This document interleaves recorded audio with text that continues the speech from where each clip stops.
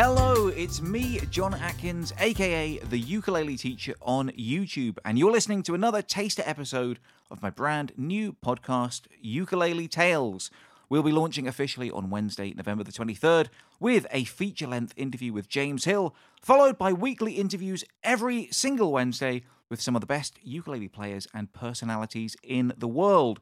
But before then, I'm dropping a couple of teaser episodes each Wednesday where I want to hear your ukulele tales. Personally, I've been thinking a lot recently about how much should we practice? Is there a right amount? I know there's lots of different thoughts on the subject, and to be honest with you, I'm of two minds.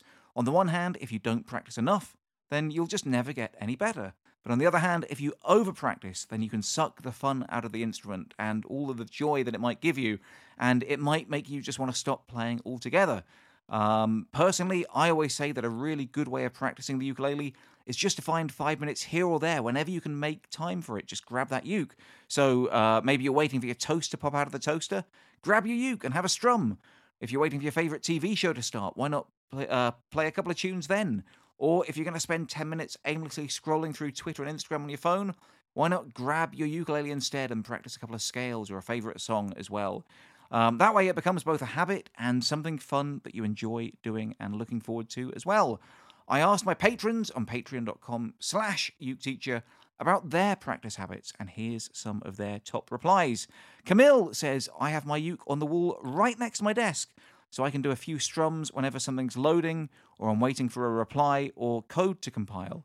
Mina Yoon says, whenever she stumbles upon a cool tutorial. And I love that because it's really important, I think, when you're practicing, to make sure that you enjoy what you're playing. Obviously, there's millions and millions of videos out there on YouTube, so there's never any shortage of material to be inspired by. So if you find a cool tutorial of a song that you love, grab your uke and start playing. Great advice there, Mina.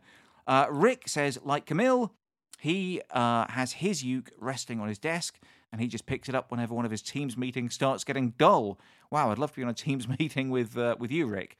So he practices all the time, because presumably those Teams meetings do get a bit boring. I'm just wondering if he turns off his camera and microphone, or just basically randomly starts plucking. Rick, let us know if you're listening. Philip says, I would like to practice daily, but realistically, he does end up missing some days. Yeah, I understand that, and that's fine. When he practices, generally he'll play songs that he already knows, but the next thing he's going to learn is the next song in Bernadette's 30-day song challenge. So yeah, that's a really cool way of learning new music as well, is finding a playlist or a song challenge or a 30-day program to help you sort of learn a lot of new stuff that you might not otherwise know, because one of the ways of becoming a better player, and to be honest with you, a better musician as well, is just exploring new ideas and new music. Vicky Jernigan says she's been playing for about 9 months and practices about 5 days a week at least. Wow, that's great. I play during times at work and in the evenings, so probably 30 to 60 minutes a day. Wow, so that's 1 hour a day for at least 5 days a week. She keeps a notebook with songs and even has a section for the songs she hasn't mastered yet. Good advice there as well. It's interesting, once you finish a song or perfect a song, it can be very tempting to just put it away and forget all about it, but it's great to practice those songs again and again so you don't forget them. And Stephanie says she practices every day, again, for at least an hour, hoping to get more into music theory, but truthfully she can't read music yet. So it's still more just sort of strumming and chords and stuff, I guess. That's interesting. I'd love to know from you guys as well. Do you guys know music theory? Is it something that you feel that you'd like to learn? Or maybe you think that you're not missing out on anything, to be honest with you. I've actually spoken doing these interviews to a lot of great players, and you would be surprised. Naming no names, partly because I can't remember off the top of my head, but naming no names, a lot of these really top world-class musicians have said they can't read ukulele music, or they can't read musical notation.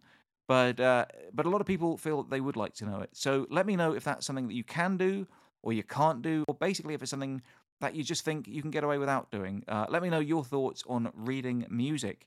Anyway, Stephanie says she'll just practice a song or two that she's trying to get right, and then do a few others that she knows just to feel like she accomplished something.